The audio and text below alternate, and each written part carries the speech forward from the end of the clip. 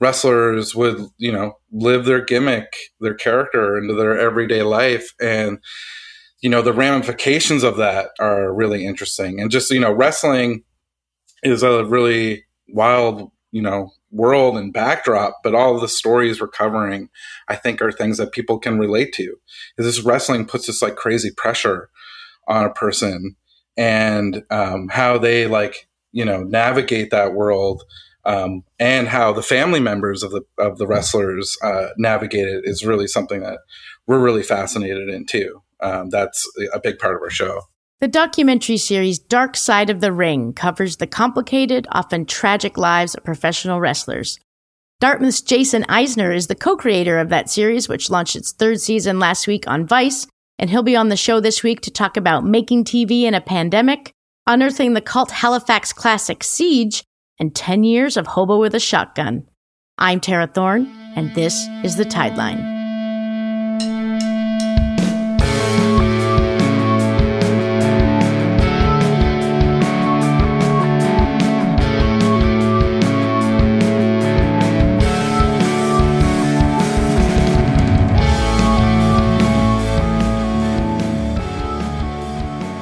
Good day and welcome. I hope you're all doing well, considering.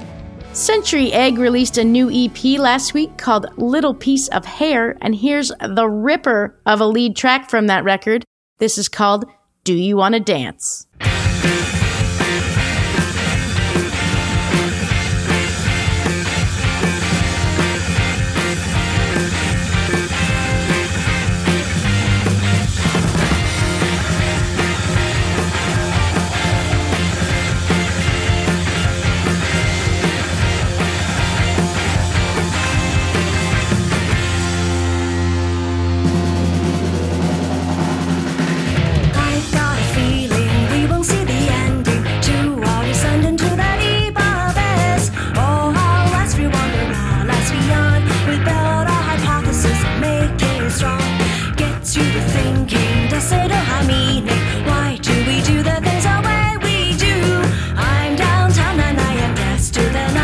The same thing you see on any Saturday night.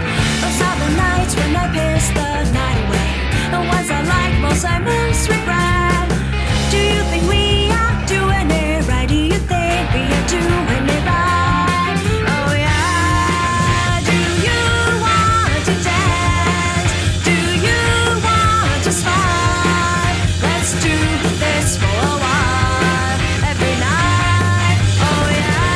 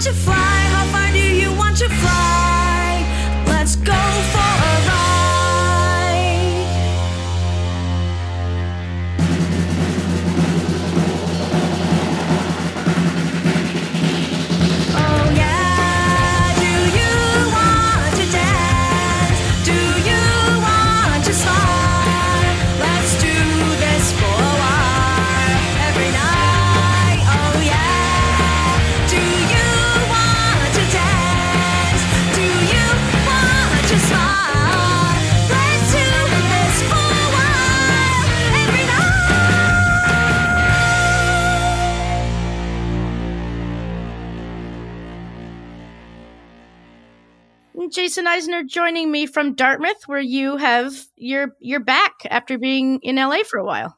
That's right. I'm back to my hometown. It's my favorite place on earth. So yeah, it feels good to be home. And your time in LA, was it? How long were you there? I was there from, I believe, it was right before Christmas. because my partner's lives there, and then I had to go from there to Toronto to film a studio session for Dark Side of the Ring, where we shoot like our reenactments in a studio there in Toronto. Mm-hmm. And then I came home probably, I guess, what would it have been, like end of March. And so, yeah, it's been great being home. Is the whole going to LA, like, obviously you had a reason to go back, but in terms of, being a filmmaker and doing the kind of work that you do, is going to LA still one of those things that does help you? It does when there's not a pandemic, but when the pandemic, has been happening the past year and a half, there's been no reason to be there really, because all my meetings, everything, even working on my TV show, it's all done through Zoom and done over online. But pre-pandemic, it definitely was. Like for me, I just find being there, I'm really inspired by a lot of my peers who are there, because a lot of people are from away and from different places that have, are following a dream and have like such passion for it. And so when I'm around that like energy and I'm there, I just find myself being, constantly inspired and wanting to work and I'm avoiding seasonal depression when I'm at home in the winter, which I didn't realize it was something that really affected me until I spent time there. Right. I find Los Angeles very interesting because it's like literally the place you go to get famous. It's literally the place you go to make, you're like, if you move there, you're going there with a dream and you're trying to make it happen for yourself. So because of that, there's so much dead dream vibe there. You know what I mean? Like so many people go and it doesn't work out. So there's like a deep sadness sort of under all the sun. Yeah, I feel it's also a harsh reality too. Like it makes me, when I see it, like it's really, it can be really sad to see. And, being from here and, going to LA and seeing like Skid Row, like especially now is really heartbreaking to see. And I don't know, I guess. And I could tell I've seen people who like, I don't know, this remind me of like myself when I was younger, trying to hustle my way there and try to make a living doing what I love doing. And, to see someone else who didn't get to do that. I don't know. It's a harsh reality for me. And it just, I don't know, maybe just reminds me I'm very fortunate to be able to do what I do. Right. So speaking of sadness, let's talk about your show, Dark Side of the Ring, which, as we're talking, the 2-part Brian Pillman premiere was last night. And man, I don't know. I mean, first of all, let's just start with wrestling as a thing. So I think people might be surprised to know that I grew up in a piece of shit town called Lance, which is like out past the airport. And it used to be the country, but now it's like suburban HRM basically. But, so I grew up in rural Nova Scotia and I watched wrestling. So this show has covered a lot of the wrestlers that I grew up with too, like, Bret Hart, Owen Hart, Dino Bravo, Macho Man Savage, and Elizabeth. Do you feel like there is something extra dark about this industry? It's specifically, is there extra pain here? It depends. Yeah. Like there's, just the actual physicality of the sport, I think is, it wears on the body probably more than any other sport when you really think about it. Even football players only play so many games a year, but wrestlers have to do these insane stunts, like, 300 and something nights a year. And so just like that amount of just physical trauma on the body will lead to things like taking, medication to try and like ease the pain or, or just even for me, I find so fascinating is just the blurred lines of the sport. And, unlike any other art form or sport, it doesn't call for its performers to wrestling calls for its performers to live their like gimmick in their everyday public life, especially more so back up until like I would say like through to the like 2000s. Like wrestlers would live their gimmick, their character into their everyday life, and the ramifications of that are really interesting. And just wrestling is a really wild, world and backdrop, but all of the stories we're covering, I think, are things that people can relate to. Because this wrestling puts this like crazy pressure on a person, and how they navigate that world, and how the family members of the wrestlers navigate it is really something that we're really fascinated in too. That's a big part of our show. Yeah, and I mean, as a director, you're talking to these people about the worst things that have happened to them. Like every episode, that's what you're doing.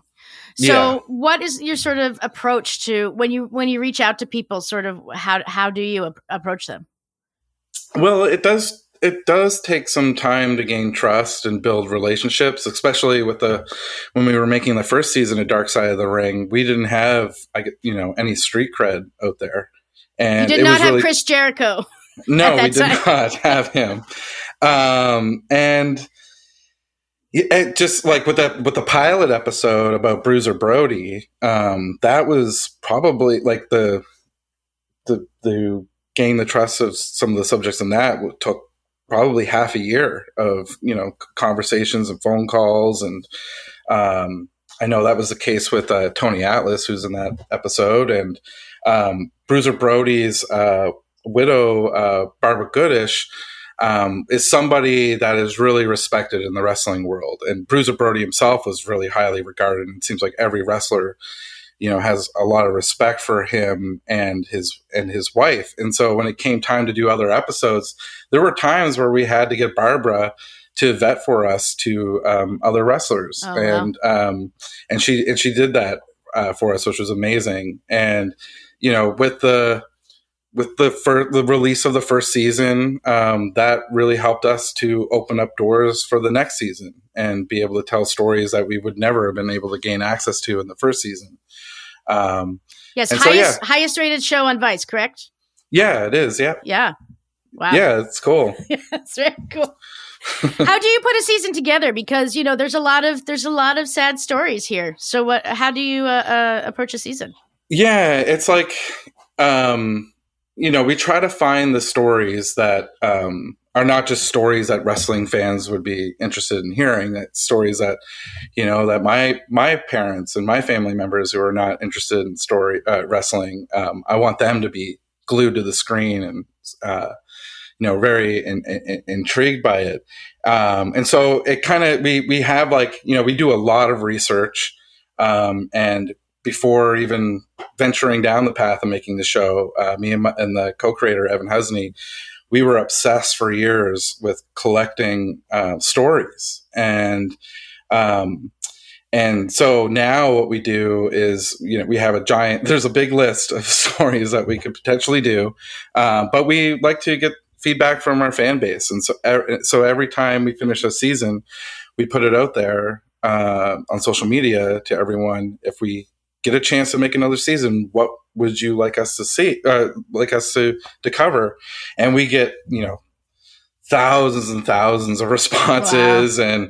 And, Evan, producer, he puts it all, he collects them all and puts them into a Excel spreadsheet and counts them all up. And that actually becomes part of the process. We have our favorites that we want to tell, but hearing from the fans that, if we're teetering on an idea or a subject and we get a big response from people out there that really want to see a story covered, then that will help push us over the edge to do it.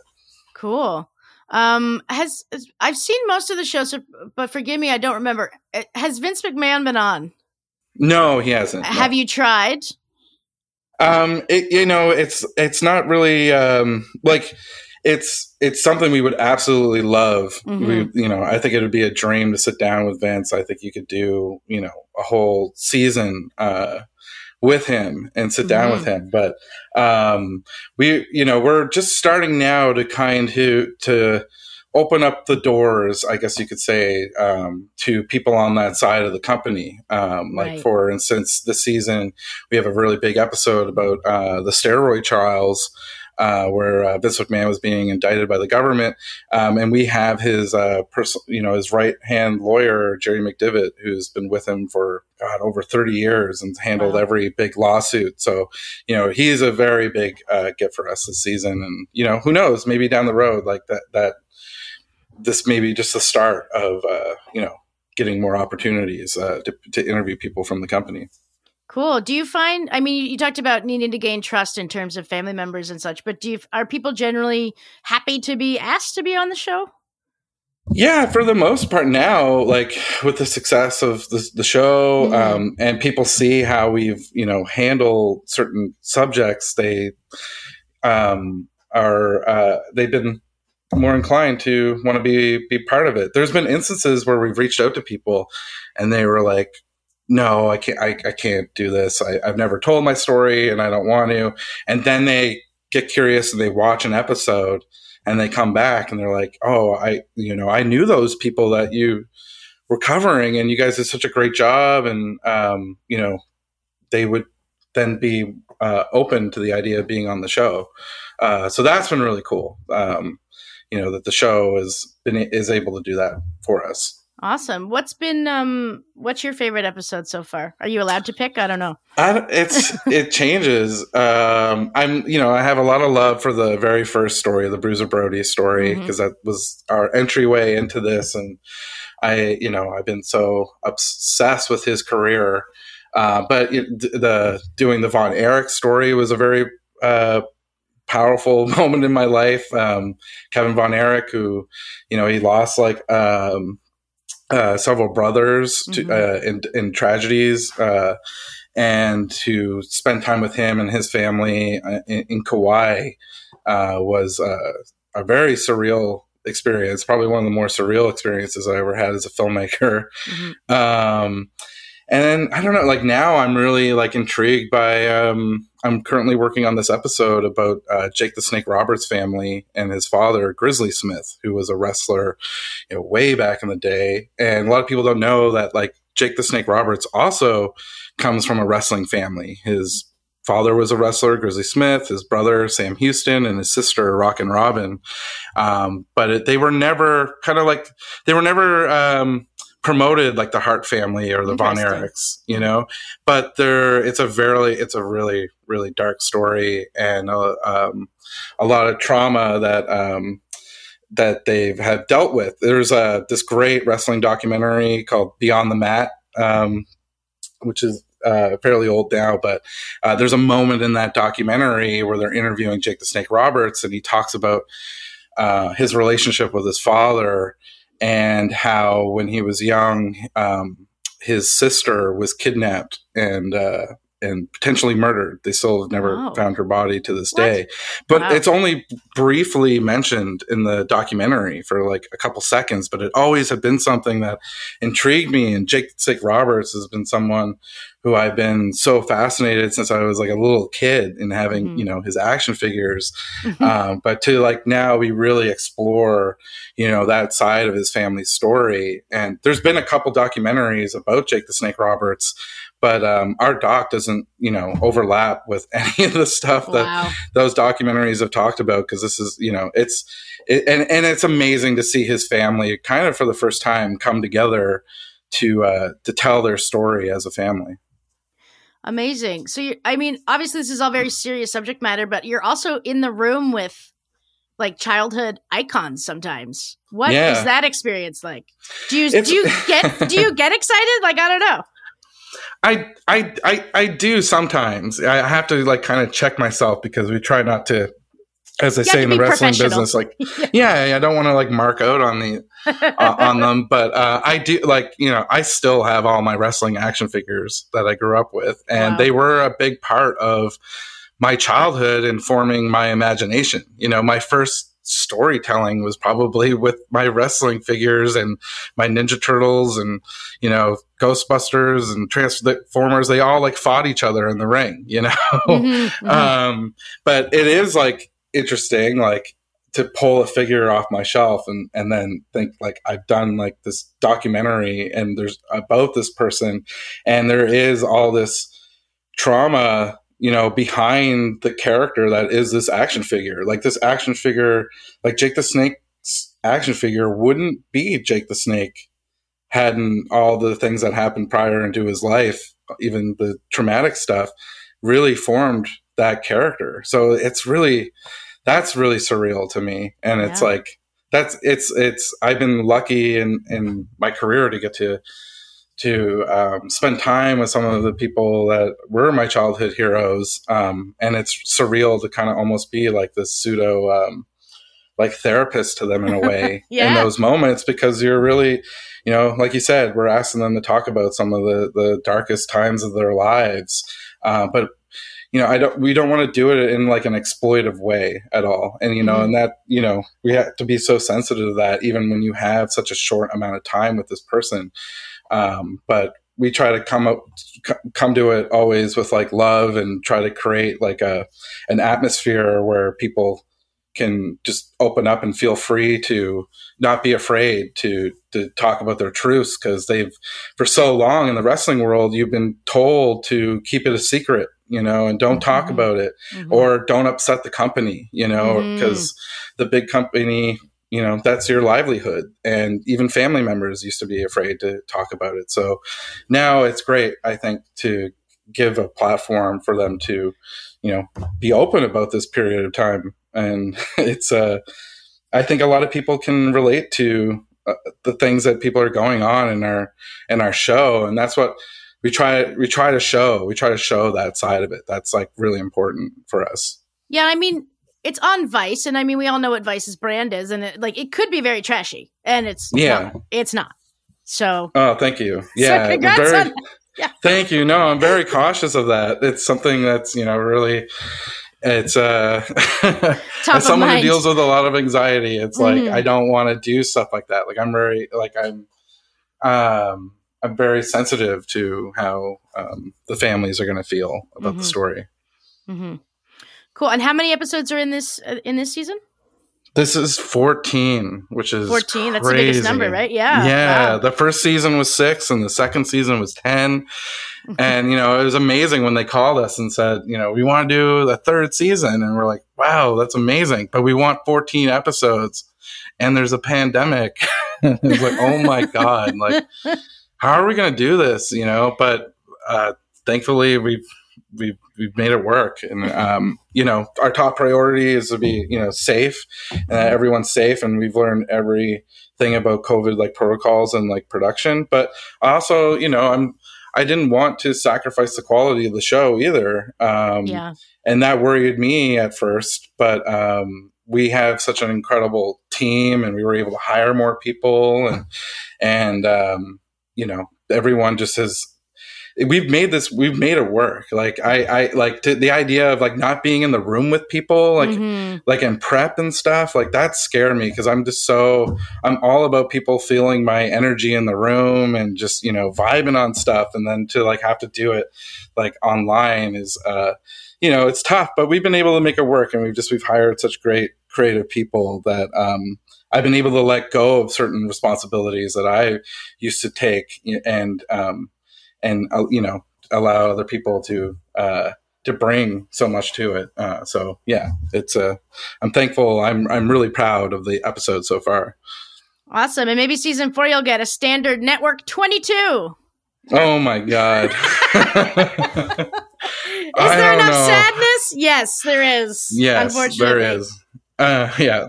Can we talk about something a bit more fun, which is that 10 years ago, I'm not dismissing it. 10 years ago, Hobo with a Shotgun premiered at Sundance.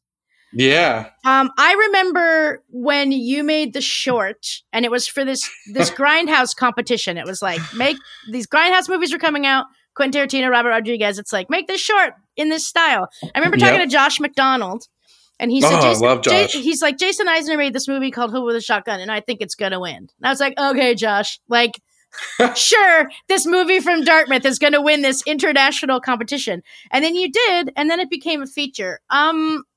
Yeah. Talk to me it's about insane. That. Like, Rutger Hauer also. You got an icon. Do you remember much at this point about filming that? I do. Yeah. It's like, it brings back these feelings of like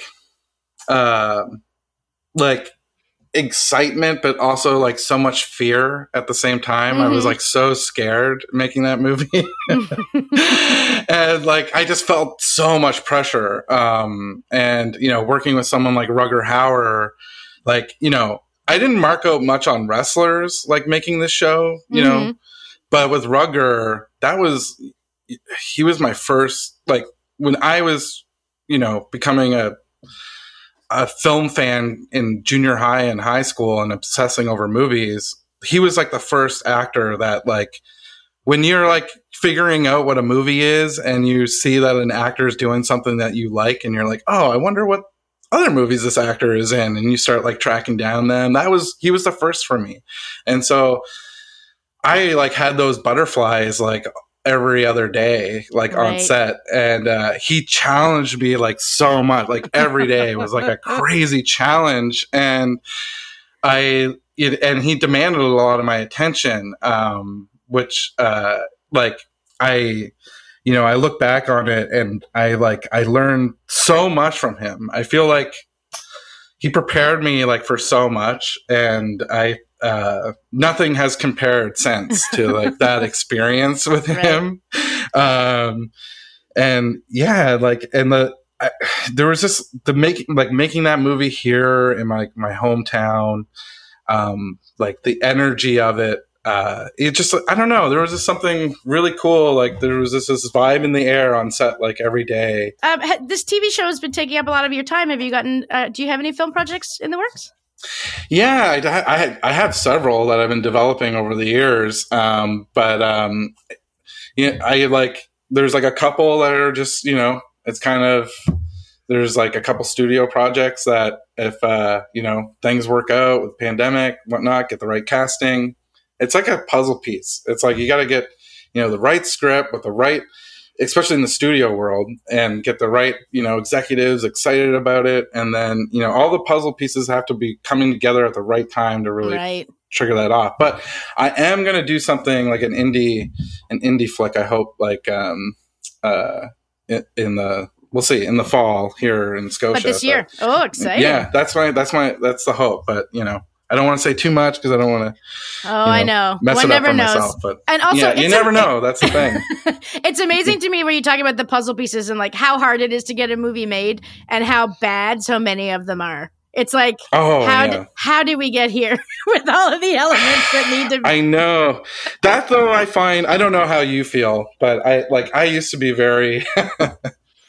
I used to be very critical of movies. Like before I made a movie, I used to be so quick to judge. Mm-hmm. And then when I made a movie, it's like, you know, I'll see someone's movie and there's times where I'm like, oh, this is just a waste of time or whatever, or people's effort. But, you know, they're still, for some of those movies, it's like, a miracle had to happen to make this movie happen. You know, it takes so much to, you know, get an actor in front of the camera with a crew. It's like, it seems, I don't know, when it happens, it really does like feel like a miracle, and that you get to the end of it and you got it all in the can, you know, it's just, and like, that's, you know, when I think of like movie, this is kind of lame, but when I think of like movie magic, it's like that to me is kind of like what movie magic is, or you just get the right, you know, you got the right team together, the right artists and your keys, and you're all, you know,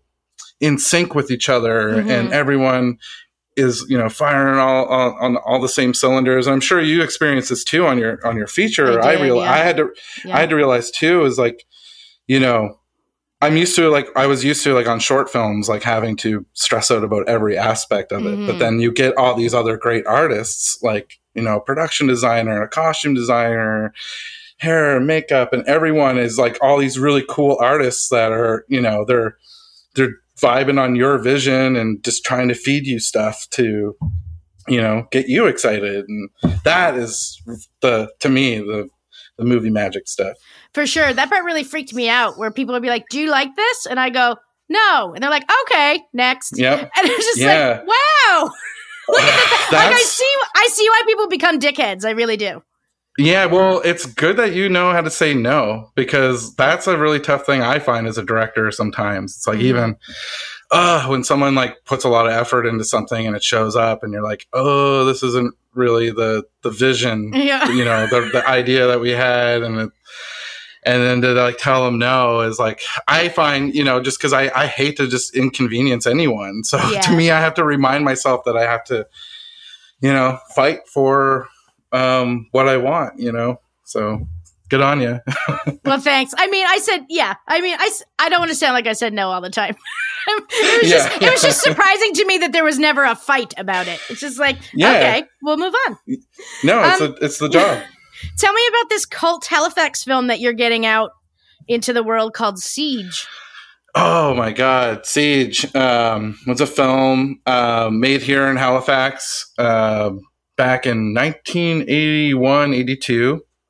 And it's one of my favorite movies of all time. Probably my favorite Canadian film, and just how it inspired me. It was a movie, like I said, shot here in Halifax for like a budget of like $250,000. Shot in, it was like 15 days they shot it. And it was like, I didn't see it when I was young. I saw it like when I was like in college, probably, or just out of college. It was one of those movies where like when I got to meet other cinephiles from other places in the world, and when I would say, oh, I'm from Halifax, Nova Scotia, they would be like, oh, you're from where Siege was shot. And I'd be like, oh, like, what's that? And they're like, you don't know what Siege is? Like, this movie is shot in your hometown. And I looked it up, and I found like a copy at a pawn shop here in Dartmouth. And wow, because it's so hard to find. Yeah. It's even the VHS, because this movie was never released on DVD or Blu-ray. It had a limited release on VHS and a limited theatrical release back in 1982. So it's been near impossible to find. And in recent years, someone put a copy of it on YouTube, but it takes place during a Halifax police strike. And it's, there's, the city streets are locked down, and there was an actual police strike in Halifax at the time. And this movie kind of blurs the lines in a way where they use actual ATV, news footage of the police strike. And that's how the movie like starts off, is like you're seeing our local reporter talk about the police strike and how it's like affecting the community, and people are locked down, and you're seeing the empty like streets of Halifax. And then there's this group of guys, these like assholes that are like these, they're these fascists who form their own gang. They're like their own vigilante gang to police their own laws in the streets. Wow. And they end up going into, because there's a curfew, they end up going into an underground gay bar, and they pick a fight with the bartenders and the patrons there. And they are, it's a very intense scene. It's like, these guys are probably some of the worst villains I've ever seen in a movie. And they end up killing the bartender, and they end up, they're worried that they're going to get in trouble. So they call the gang leader, who comes down, and they tie everyone up in the club, and they shoot everyone except for this one guy who gets away, and he runs through the streets of Halifax trying to find help. And he like runs into an apartment building, and these people, this family, of like a couple and a friend, and these two, guys who are blind, they take him in and decide to like fend him off from these fascists that are trying to kill him. And yeah, the movie is just like ahead of its time. And I've never seen like,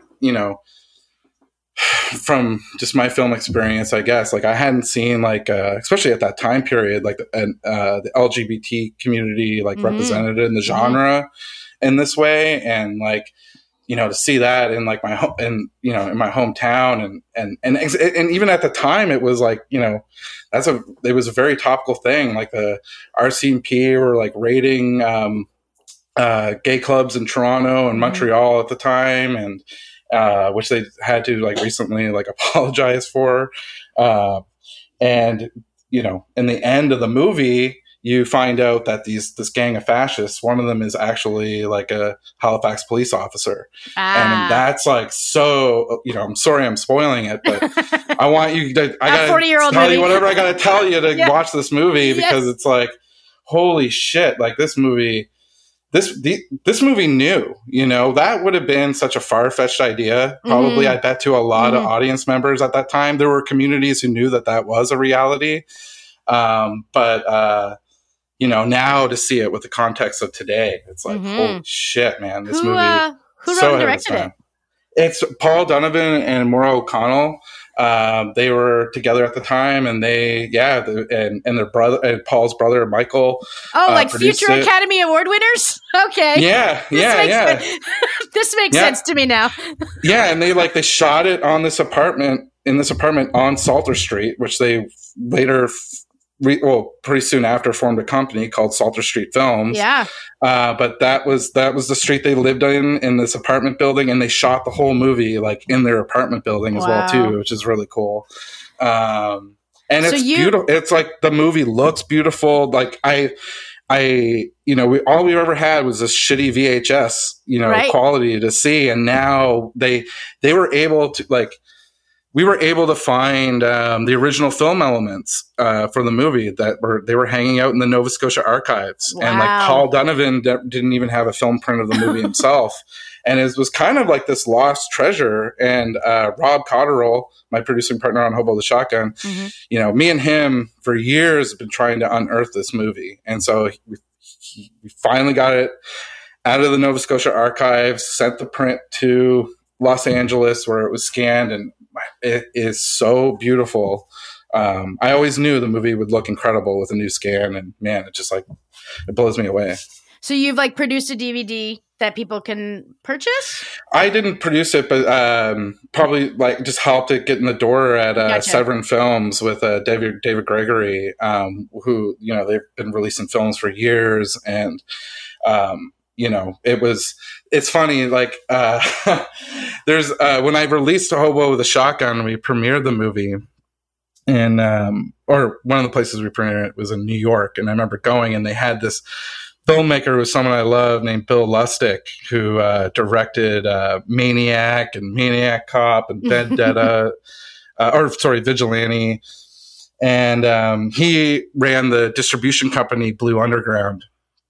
And I remember when I first met him, I'm so excited, to meet him and talk about my movie. And he's like, yeah, Hobo the Shotgun, great movie. But so Siege, do you know the director of Siege? And just started asking me all these questions about Siege. And he was like, I saw that movie at AFI, when it, the AFM, the American Film Market, when it was first being sold, and he had been obsessed with trying to find that movie ever since. And, and so, that was really cool to see. But yeah, it's been, for people who, I guess, really try to search down hidden treasures of film. This is to me, I think one of the, the great, discoveries, the great treasures to be unearthed and pulled out of an archive and given new life. So I'm so stoked to be able to be part of it. And I got to do a commentary with Paul Donovan. And awesome. He's such an interesting guy. I don't know if you've ever interviewed him before. I have not. Oh, you should. I bet you two would get along so well. Because years before making Hobo with a Shotgun, the movie, I wrote, it was the Salter Street Film website. And I just wrote this passionate email, and it probably went to the webmaster of the website, and he sent it to Paul. Wow. And I got this email from him, and he's like, hey, let me take you out to lunch. And, I'm 4 years old or whatever. And he took me to a diner, and for 3 or 4 hours, just was super honest with me about, all the mistakes that he made in the industry and the things that he thought he did good, and, he could give advice on. And it was super valuable. And, we've kept in touch, and he's awesome. Released some other awesome movies. He did a movie right after it called George's Island, which I consider to be the Halifax or the Canadian Goonies. But it's so cool. It takes place here in Halifax, and that, it's all about that island that sits out in the middle of the harbor there. And this kid who lives with he's this this kid who doesn't have his parents but lives with his grandfather, and his grandfather tells him these legends of a treasure that was buried by Captain Kidd on George's Island, and it all takes place on Halloween, and this kid goes on this like mission to go to George's Island and get out there, and then he gets haunted by ghost pirates out there, and it's just it's so fun, and it's and Brian Downey, who's a great local actor who was in my movie Hobo the Shotgun, he plays like this really surreal villain character in it that is really haunting for a kids movie. It's like a kids movie where it's like made for kids, but it takes it to, you know, and maybe classic Canadian fashion. It's like maybe just a little too intense for kids at times. Yeah, you know. Also, can I say Paul Donovan took you to a diner with all his money? Yeah, it was great. Or maybe I suggested it. I don't know. Yeah. Come on. Yeah. Oh, and he's brought me to his house and made me tea, and you know, we just sat there and, you know, bullshitted about movies and stuff. And that's cool. Yeah, I love him. As mentors go, that's a tapped in one for sure. Yeah, for sure. Cool. Can you give me any preview of the next couple episodes of Dark Side of the Ring? What we can we had the Brian Pillman episode, 2 parts that just aired, and next week we've got the Nick Gage episode, which is probably one of our more contemporary episodes. But Nick Gage is like this. He's this current day deathmatch wrestler, which deathmatch wrestling is pretty extreme. It's like that kind of wrestling where they use like barbed wire baseball bats and fluorescent light tubes, and he is somebody who just takes it to the most extreme. Like when we got the first cut of the episode, I couldn't even watch it. I had to like watch it through my like fingers because it was so graphic, and standards and practices made us, you know, definitely tone the episode down so it could actually play on television. But, you know, he is somebody who is, you know, he'll say he's willing to die in the ring. And there was a moment a few years ago at this event called the Tournament of Death. You're not really supposed to die. It's supposed to be a, you know, figurative title, but he actually died. He got cut and lost so much blood, and on his way, he was helicoptered to the airport. He actually died on the way, and they for several minutes, and they were able to bring him back to life. And and I don't know if you've seen a couple years ago, there was this thing about David Arquette getting in the ring, and a wrestler had stabbed him with a light tube in the neck, and David Arquette almost died in the ring. That was Nick Gage that he was fighting. And so David Arquette's in the episode as well. And he must he seems like a trip. He was cool. I really liked talking to him. I think he was like a little like on guard because he was being interviewed by the Dark Side of the Ring guys, you know, and I don't blame him to be a little bit, you know, cautious of it. But in between, like, you know, questions and setups, it was cool to like, you know, just bullshit about other things. You know, I had to ask him about, you know, working with Wes Craven a little bit. And the coolest thing he told me about working with Wes Craven was that, he was like, yeah, Wes Craven used to just watch like anime, like all the time. He was like super into anime. And, you know, in the 90s, that stuff was like really hard to like find, but he would have, you know, assistants like really track it down. But that's where he got a lot of his shots, like inspiration was from animes and from camera setups. And I can now that, you know, that makes sense. And like, even when you think about like Nightmare on Elm Street, it's like almost this like really surreal anime in a way. So that was cool. Did he give you any on Scream 5 tips?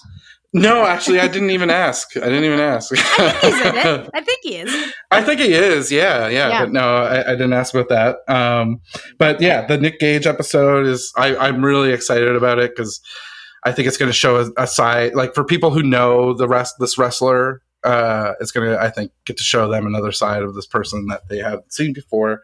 And then we've got an episode about Collision in Korea coming up where there was this event where WCW was invited to go to North Korea, and it was Eric Bischoff put together a team of American wrestlers, and Antonio Inoki put together a team of Japanese wrestlers, and they also brought Muhammad Ali, of all people, and they went to North Korea, and they, at this time, had no idea. I don't think any of the wrestlers had any idea what North Korea was like, and you get to really see them become very vulnerable, and at times, like they're scared for their life, and it's and for us, it was cool to be able to interview wrestlers from Japan, which was something that we really wanted to do after season 2. It was a dream of ours to go to Japan and do the interviews, but with the pandemic, we weren't able to. But we got a team together in Japan, and we would to Skype in with them and be able to, help do the interviews that way. But that was really cool. Cool. Sounds awesome. Dark Side of the Ring season 3, Thursdays on Vice, which you can get on cable. Jason, it was so nice to catch up with you. Yeah, this was awesome. I love catching up with you. And so nice that you're back in town. Yeah, it's awesome. It's been the best. I'm doing so much fishing. I love it. Well, and fingers crossed for the future and vaccines and all that stuff, and you can get back out there shooting. Yeah, thank you. All right, take care. You too.